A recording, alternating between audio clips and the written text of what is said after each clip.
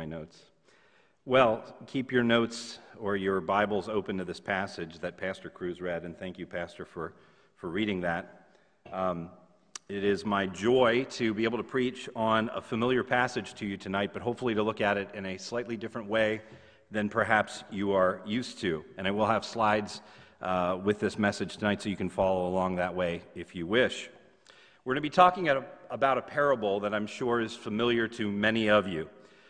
In fact, I trust that many of you could give the name of this particular parable, even if I asked for it. So, my title here, my slide, says the parable of the, fill in the blank for me, of the what? Prodigal son. There you go. Well, tonight I'd like to propose a different title. For tonight, I'd like to suggest that this parable should actually be called the parable of the older brother. I'll explain why in a moment. Parable of the older brother. Oh, it helps to turn that on. There we go. But before we get into that too deeply, I want to say this, that the main idea of this message actually came from a sermon I was listening to a few weeks ago. I was listening to a message by Pastor Tim Keller from Gospel in Life. That's his podcast. And on that podcast, you can listen to various messages of his that are kind of scattered through different periods of time in his ministry. This particular sermon was recorded originally on January 25th, 1998, and it's entitled The Second Lost Son. So if you like listening to podcasts, I encourage you to write this one down and listen to it at some point because it's excellent. It was released just a few weeks ago. And I say that as any responsible preacher should, if you get an idea from somewhere, not to plagiarize that. The main idea of this message came from listening to that. But believe me, this is not the same message. So even if you go and listen to that sermon, it's not like a one-for-one copy of it. But I did just get so excited with the way he handled this text that I thought, man, like a kid who finds a treasure in the field and runs to tell his family about it, I wanted to tell you guys. You know, I read that, or I listened to that podcast and immediately knew this is what I have got to preach on because I'm so excited about the point that he makes. So this is the parable that we're going to talk about today, the parable of the second brother or the older brother. And this is the main idea I want to convey to you tonight. While we often take this parable to be primarily about the younger son, i.e. the prodigal son, we should consider that Jesus' intended audience was not primarily the prodigal sons of this world, but rather the Pharisees, who are the older brothers in this story. That was Keller's basic idea in his sermon, and it blew me away, because I had never read this parable before in that way. And when I started to and listened to what he was explaining, that really changed the way I looked at this parable as a whole. And so tonight, that's my main idea as well, although the study that I did is entirely different from the one that he did.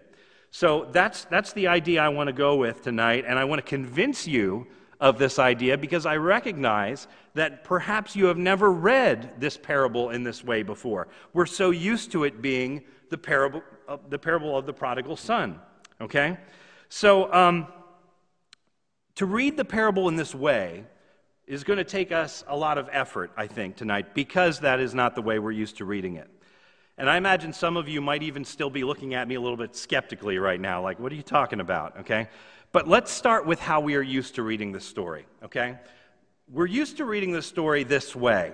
We have this image in our mind. We read this parable and we see the story of a son who makes a really stupid mistake.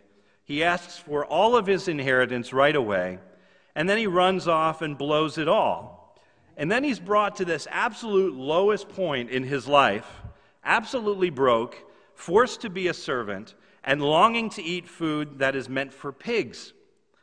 It's then that he realizes what a terrible mistake he's made. And so he makes plans to come back home to his father. He falls down on his knees, he confesses his sins, and he pleads just to be one of his father's servants. But then as he arrives home, before he can get a single word out, the father sees his repentant spirit. He runs to meet him. He wraps his arms around him, and he forgives him completely. And even though the younger son has messed up his life, the father welcomes him back into his house and rejoices because his son, who was as good as dead before, is alive again. And as you imagine that story in your head, you can almost hear the Disney music playing, right? This playing out in slow motion, the father running to hug the son and everything. And it's a touching story, and we get teared up, just thinking about it. It's an emotional reaction that we have to this story because we immediately identify with who? The younger brother, right? We think of all the ways that we have failed, and we realize that God has forgiven us of so much in our lives, and we're moved with gratitude when we see how loving the Father is in this story. And that's not necessarily a bad way to read it. Of course, all those things are true that I've just said. We are often the younger son. And in this parable, we are supposed to be reminded of all the ways that we mess up and just how loving, how merciful, and how welcoming our Heavenly Father is. So hear me out. Those are all very valid ways to apply this passage. And I'm not here tonight to blow up your understanding of the prodigal son, so you can breathe a sigh of relief, okay? I'm not going to tear away something that's probably very precious to you. But just know that when we come to this passage, our default is to read it from the perspective of the younger brother. I would like to suggest to you another way to read it. And while there's nothing wrong with reading the parable in the way that we have, I would ask you to consider it this way, to read it from the perspective of the older brother pictured here. And that is when Jesus told this parable, that's the primary group that he was talking to, the group of people that he was looking right in the eye. It wasn't a bunch of prodigals, rather. It was the Pharisees, the older brothers that correspond to this story. That's what I want you to see tonight, that this parable was told primarily for the older brothers of this world. That means that before we apply this passage from the perspective of a prodigal, we should first apply it from the perspective of the older brother. Did you get that? Before we go to apply this passage from the perspective of a younger son, we should first understand what does it mean if we are the older son in this parable. Okay? This guy, right there. So before I go on, I want to address some objections because I don't know how you're receiving this. I don't know if you're like, okay, I want to hear more. If you're like, I don't really know. This is not the way I've read this story all of my life. So let's address some objections to this way of looking at it, perhaps. Okay, what about the section title in our Bibles, somebody might say? It says the prodigal son right there, And to that I would say, just keep in mind that the titles and the subheadings that you have in your Bible are not inspired, right? And not even the verse numbers are necessarily inspired. Those actually were only added in 1551, in case you were curious, to help us kind of make sense of the different portions of the text. So imagine, if you will, the Bibles that you have in front of you having none of that, all run together. In fact, in the original Greek manuscripts, there are no spaces between words.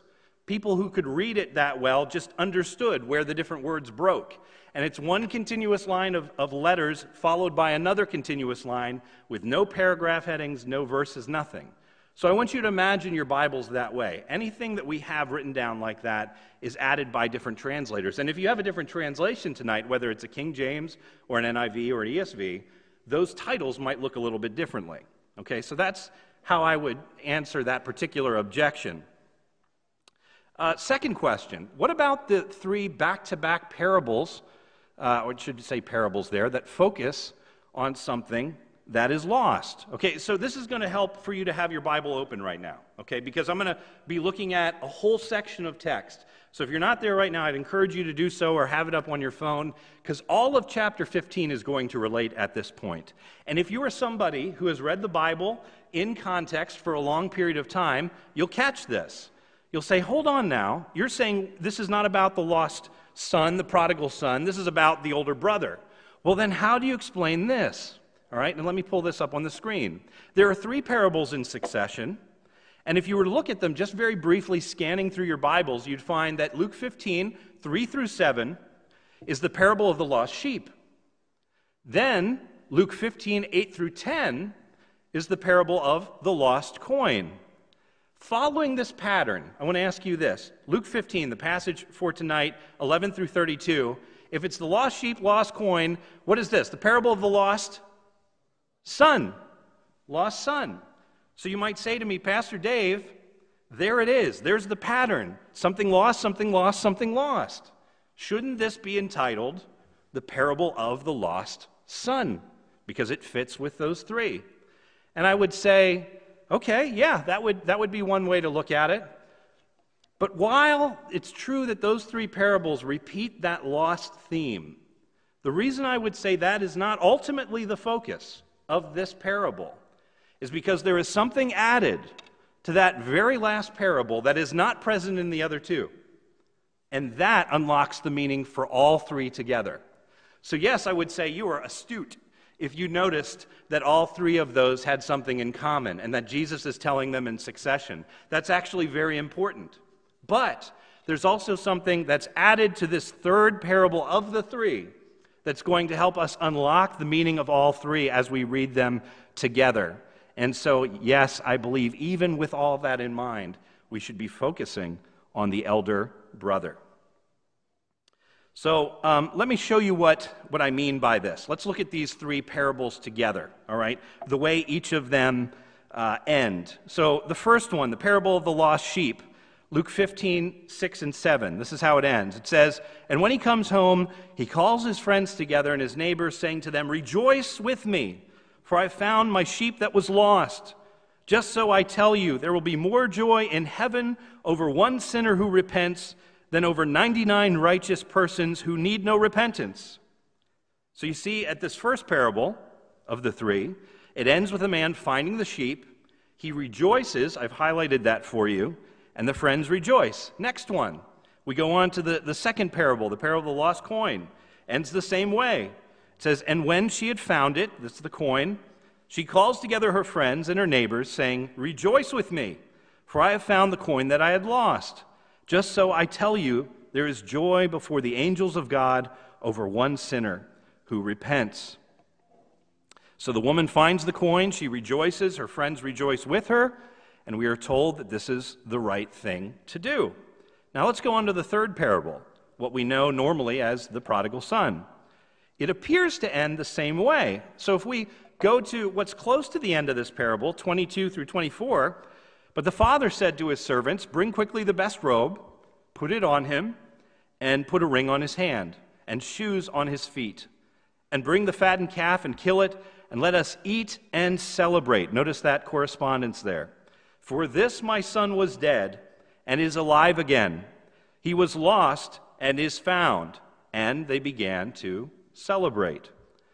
So you can see, just like the lost sheep or the lost coin, the father finds the son, and he rejoices. The friends rejoice. You saw that rejoice theme 3 different times. However, there's an interesting addition to this third parable that is not included in the previous 2 parables, and that is the resistance of the older son.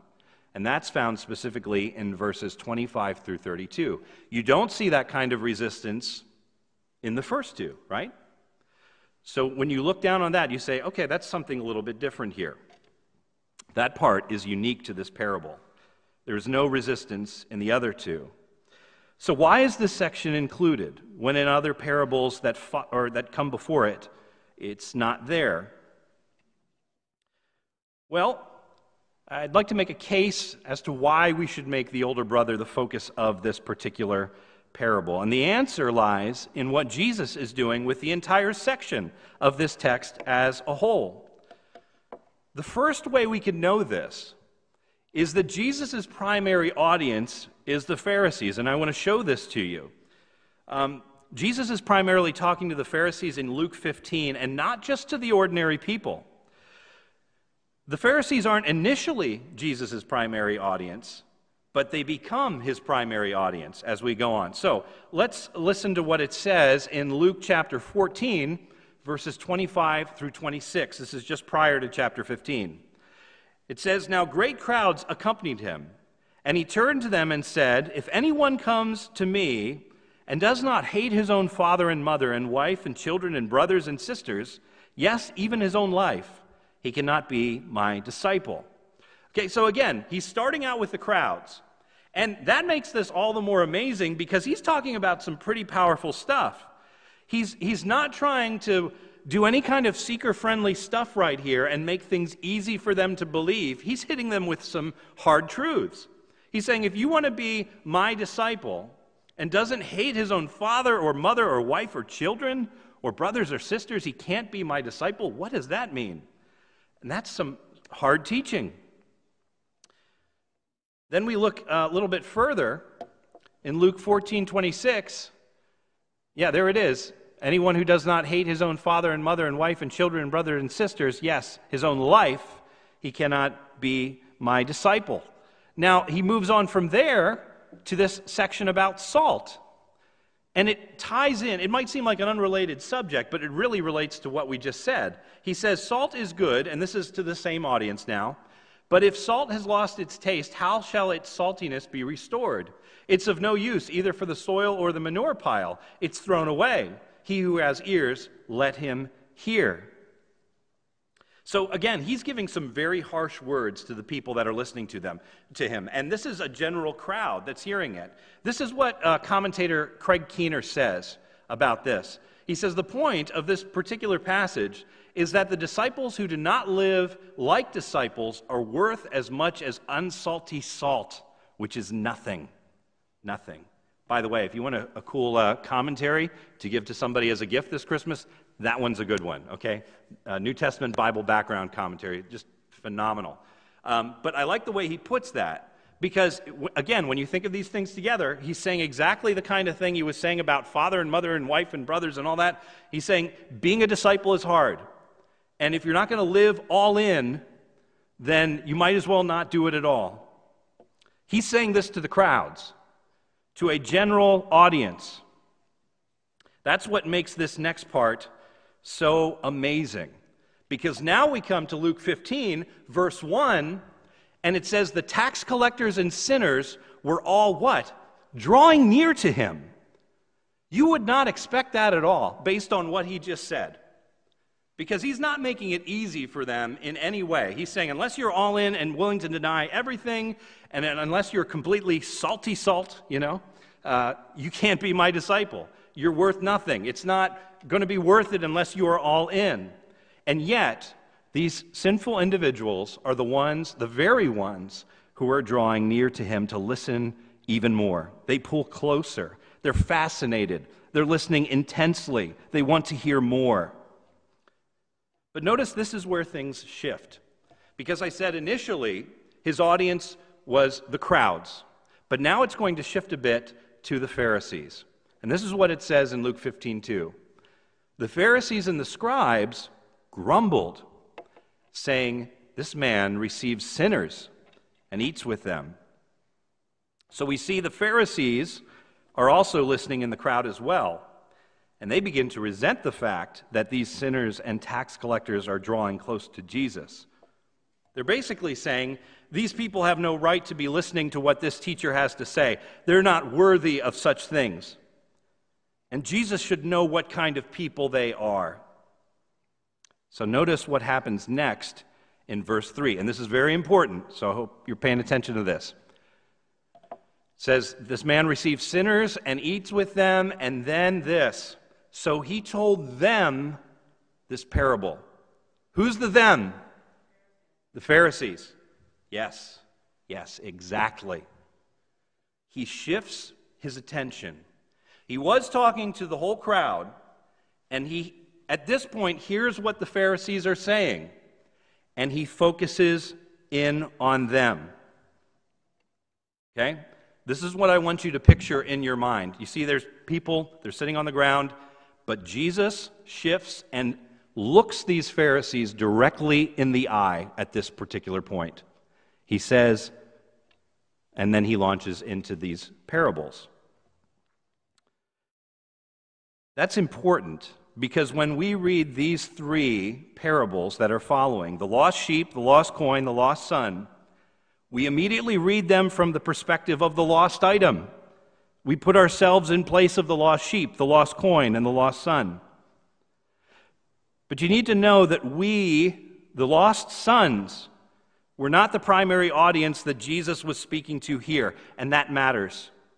How do we know this? Well, first, we've already said in Luke 15:3, it already told us who Jesus is directing his words toward. But the second reason we know this is that the ending of the last of these three parables tells us that Jesus is focusing on application for the Pharisees.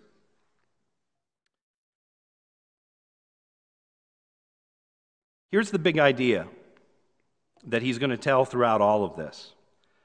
That something that was once lost but now is found should be a cause for rejoicing. Let me say that again. The point that Jesus is now going to make to these Pharisees, these teachers, is that when something is lost but now is found, especially the soul of a human being, that should be a cause for rejoicing.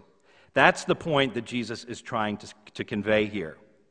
But as he's conveying that, he knows he's dealing with a hostile audience. Already before he starts to tell these parables, you can tell they're grumbling. They're not liking what's going on here. He knows that they're not going to be receiving what he has to say well. So what does Jesus do? Knowing that he has a hostile audience that isn't thinking the proper way about these individuals who are sitting at Jesus' feet, longing to hear more, wanting to hear his teaching, he needs to convince them of something else or give them a hard truth. How is he going to communicate that?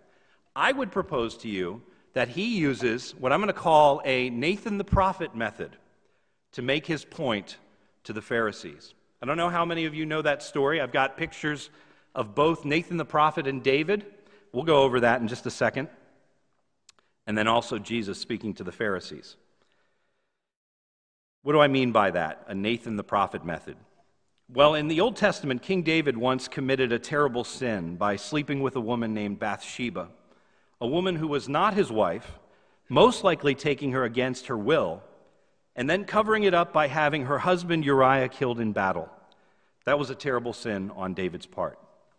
So God sent a prophet to him named Nathan to confront David about this sin. But because we as human beings are usually so resistant to someone calling us out and confronting us on our sin, and you know that to be true, right? I mean, anytime somebody tries to confront us, that doesn't matter who you are, all of us tend to put up a wall, don't we? We don't like to hear it. We want to find ways to get excuses and talk around it. And God knows this, and in this case of David, God knew it, and caused Nathan to take this particular method. So let's go to that particular portion of Scripture, 2 Samuel 12. And it says this, "And the Lord sent Nathan to David, and he came to him and said to him, 'There were 2 men in a certain city, one rich, one poor. And the rich man had very many flocks and herds, but the poor man had nothing but one ewe lamb, which he had bought. And he brought it up, and it grew with him and with his children. And it used to eat of his morsel and drink from his cup and lie in his arms, and it was like a daughter to him. And there came a traveler to the rich man, and he was unwilling to take one of his own flock or herd to prepare for the guest who had come to him. But he took the poor man's lamb and prepared it for the man who had come to him. And then David's anger was greatly kindled against that man. And he said to Nathan, 'As the Lord lives, the man who has done this deserves to die, and he shall restore the lamb fourfold, because he did this thing, and because he had no pity.' And then Nathan said to him," here's the key, "You are the man. You are the man." And I trust many of you have heard that story before. So just to review, you see what David has done to him here, what Nathan the prophet does, rather. He starts off with this rather innocent story of some person over there. This individual has a tiny lamb, and this greedy man who has everything and takes that little lamb from that other individual, this poor man. And it would seem that the story has a very obvious conclusion, a very obvious call for justice. But then what Nathan does is he turns it around and says, "David, you are that man." Why do I bring all this up? This is all very relevant, I think, to what Jesus is doing. It's because Jesus is taking this story these parables, taking something that's very obvious, something that seems to have a very obvious answer, and then turning it around on the Pharisees to say, you are that man. You are the person who is not willing to receive the younger brother. So I have up on the screen, why is this part of the older brother's resistance to rejoicing found only in the third parable? And that's because Jesus is saving it to the end to make this very point. He's started off with two very easy parables, right? You think about a lost sheep. You lose a sheep, you find it. Who wouldn't rejoice over that? It seems very obvious. Nothing offensive about it. You lose a gold coin, and you find it. If it's worth a few $100s, that's cause for rejoicing. The Pharisees are listening to both of these things, and there's nothing that's going off in their minds because the answer's obvious. Nobody in the world would say that's an offensive story. Yeah, it's of course that's what you do. You find a sheep, you rejoice. You find a coin, you rejoice. But that's why this third parable is different. Because now he comes to a lost son. And let's say it's an individual who is lost and now is found once again. What will be your response to that? And Jesus knows, just like Nathan knew when he was talking to David, that while they would be nodding their heads yes to the first parts of this, that when it comes to the end, he would have them trapped, or at least being able to make a point out of all of this. That's the connection I see between these.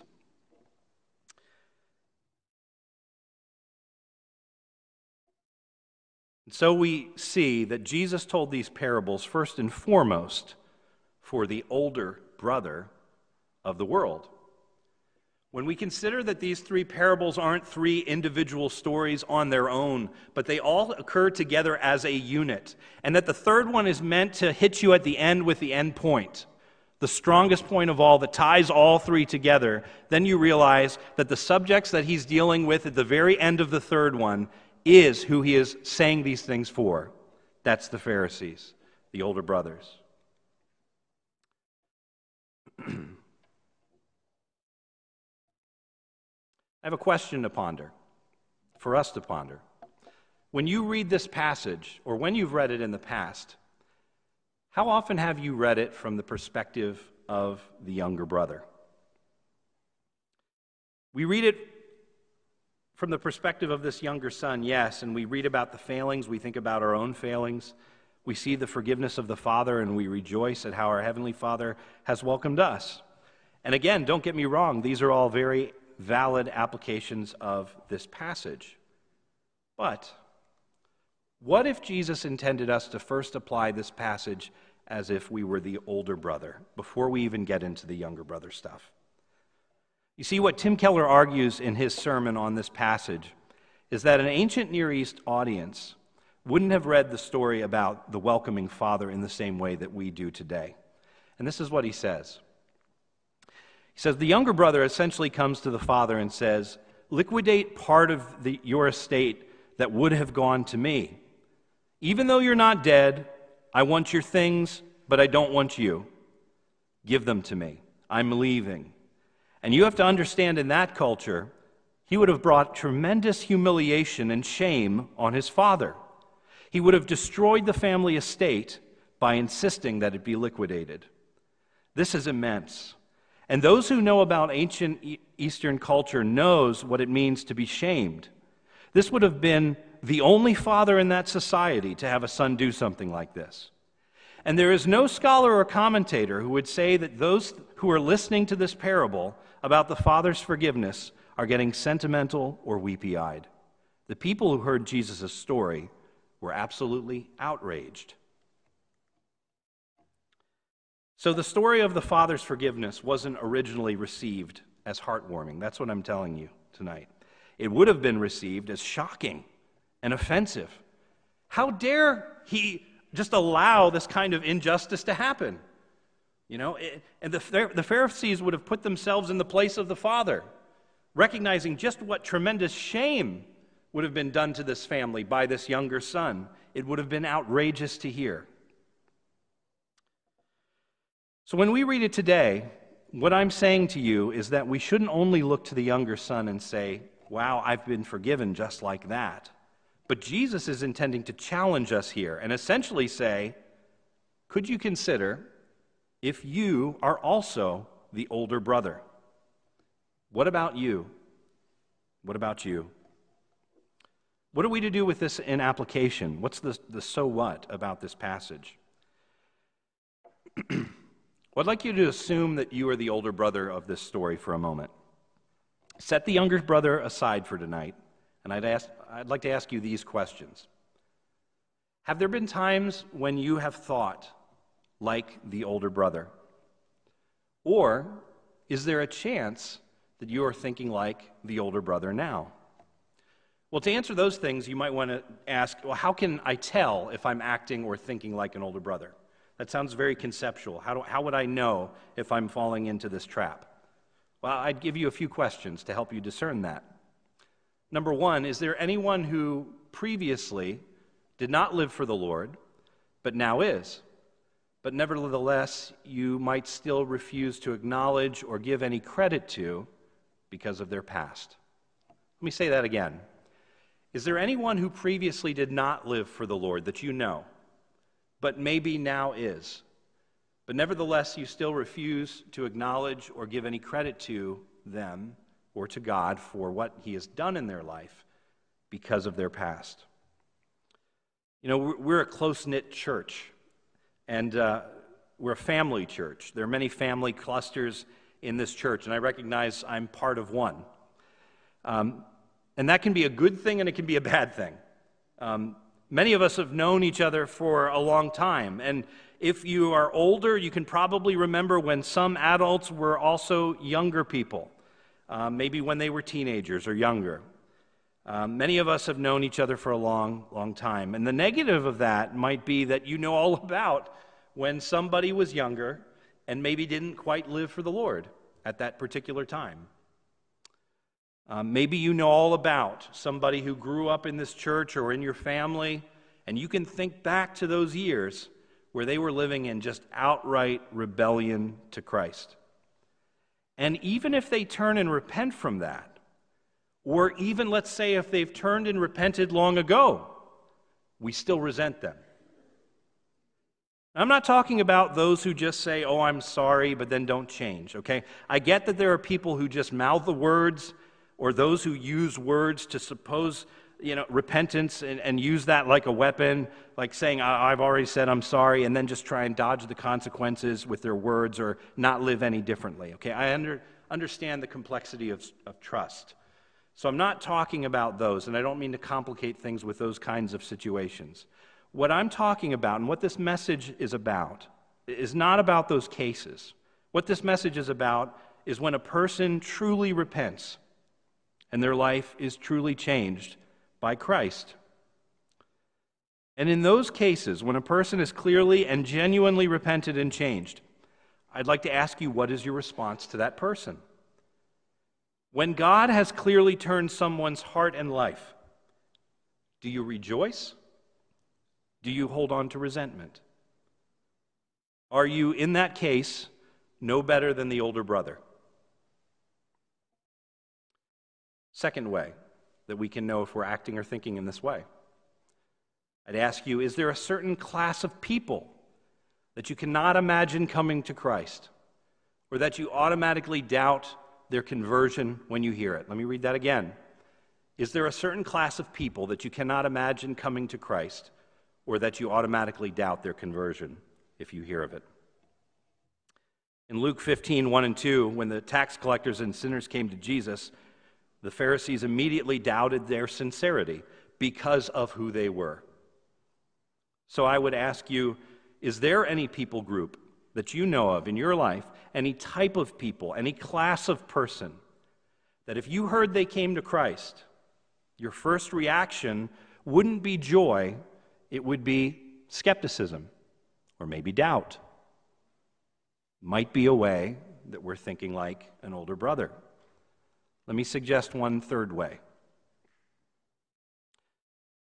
How can we tell if we're acting or thinking like an older brother? Number 3, when somebody expresses true repentance, or if you hear of somebody that is truly seeking forgiveness, have you been so burned and jaded from your past experiences that your first reaction is cynicism?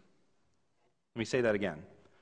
When someone expresses true repentance, or if you hear of somebody that is truly seeking forgiveness, have you been so burned or jaded from your past experiences that your first reaction is cynicism? You know, maybe you've forgiven people in your past and they've turned around and burned you. I fully admit that that can happen, and probably has happened to some of you in this room tonight. Maybe somebody who you've forgiven and put your trust in has betrayed you. Or maybe after so many cases of that, you've come to doubt people in general. In that case, I really want to ask you, gently but firmly, have your experiences in life so affected you that you can no longer discern when people truly repent? Has your cynicism caused you even to doubt God's power and ability to change a life? Those are questions worth asking. And while maybe not everyone struggles with this in the same way, chances are that there are times when we might have been, or even now just might be, the older brother in this parable. So I've asked you some pretty hard questions, I know that. And I don't want to just leave you there. So I want to lead you to this. What should you do if you are the older brother? Well, there's hope, because God gives us things that we can do. First thing we can do is acknowledge those who have turned back to follow Christ. That's the first simple point. Look around and see if there are any individuals that you know who were formerly not following Christ, but are now doing so. And if you have not ever done so, or even if you haven't done so lately, I would say give them a word of appreciation. Tell them, I just want to let you know that I'm so thankful for how God is at work in your life. I am so glad, and yes, even proud of you for the way in which you are serving the Lord. Second, repent of any past unwillingness to forgive and receive, and correct those mistakes. Consider if there's any individuals that used to live contrary to the laws of Christ, but have since turned from that life and are now following Him. And examine yourself to see if you are still holding on to resentment against any individuals like that. And then I would say, repent of that attitude. And yes, I know that sounds very direct. After all, we're talking about the younger brother here. Isn't he the one who's supposed to repent? But we see in the end of this parable that Jesus is also calling this older brother to repent as well.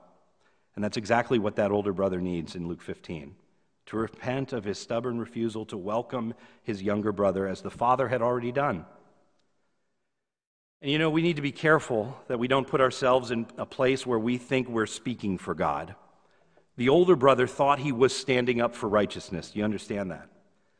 He was essentially arguing with his father in the end. He was saying things like, my younger brother slept with prostitutes. You shouldn't forgive him. And he's also essentially saying, you are throwing this big celebration for my younger brother, and you never threw one for me. In other words, you are unfair. You are unfair. He's accusing his father. And on the surface, it would seem that the older son is arguing virtuously, that he cares about righteousness and fairness. But here's what's actually happening. The older brother is basically saying, Father, you don't know anything about justice or fairness.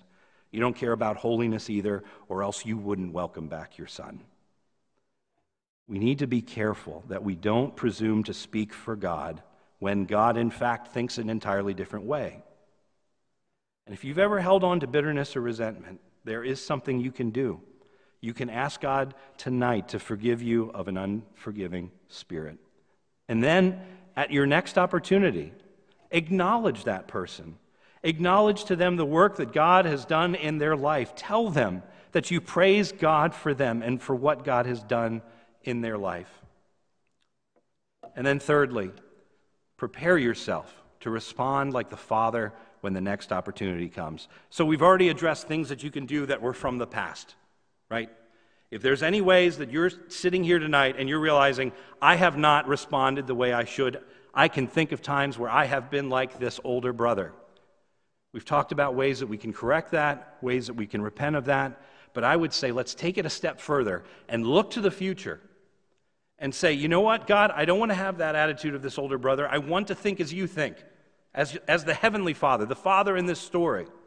And so I would say for us to do that, it takes not just repenting of the past, but also for us to prepare our hearts to have a different response when the next opportunity comes.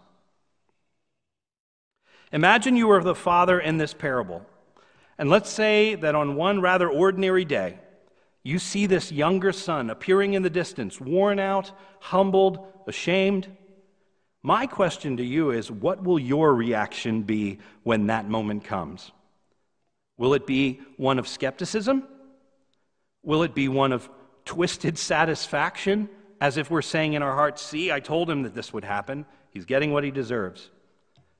Or will it be one of shunning, where we say in our hearts, nope, he's coming back, but it's too late. He's just going to have to sit with this guilt that he's created for himself. I'm telling you, if you want to have a different reaction, a reaction that is more like the Father in this story, welcoming, forgiving, and rejoicing, then you're going to have to do some work on your soul now. I would say, isn't it much better to let go of all of your bitterness, all of your resentment, all of your pride? Wouldn't it be much better to react as the Father in the parable reacts? Listen to these words just one more time. It says, I will arise and go to my father and say, Father, I have sinned against heaven and before you, and I'm no longer worthy to be called your son. Treat me as one of your hired servants. And he rose and came to his father, but while he was still a long way off, his father saw him and felt compassion, and he ran and embraced him and kissed him. And the son said to him, Father, I have sinned against heaven and before you. I am no longer worthy to be called your son.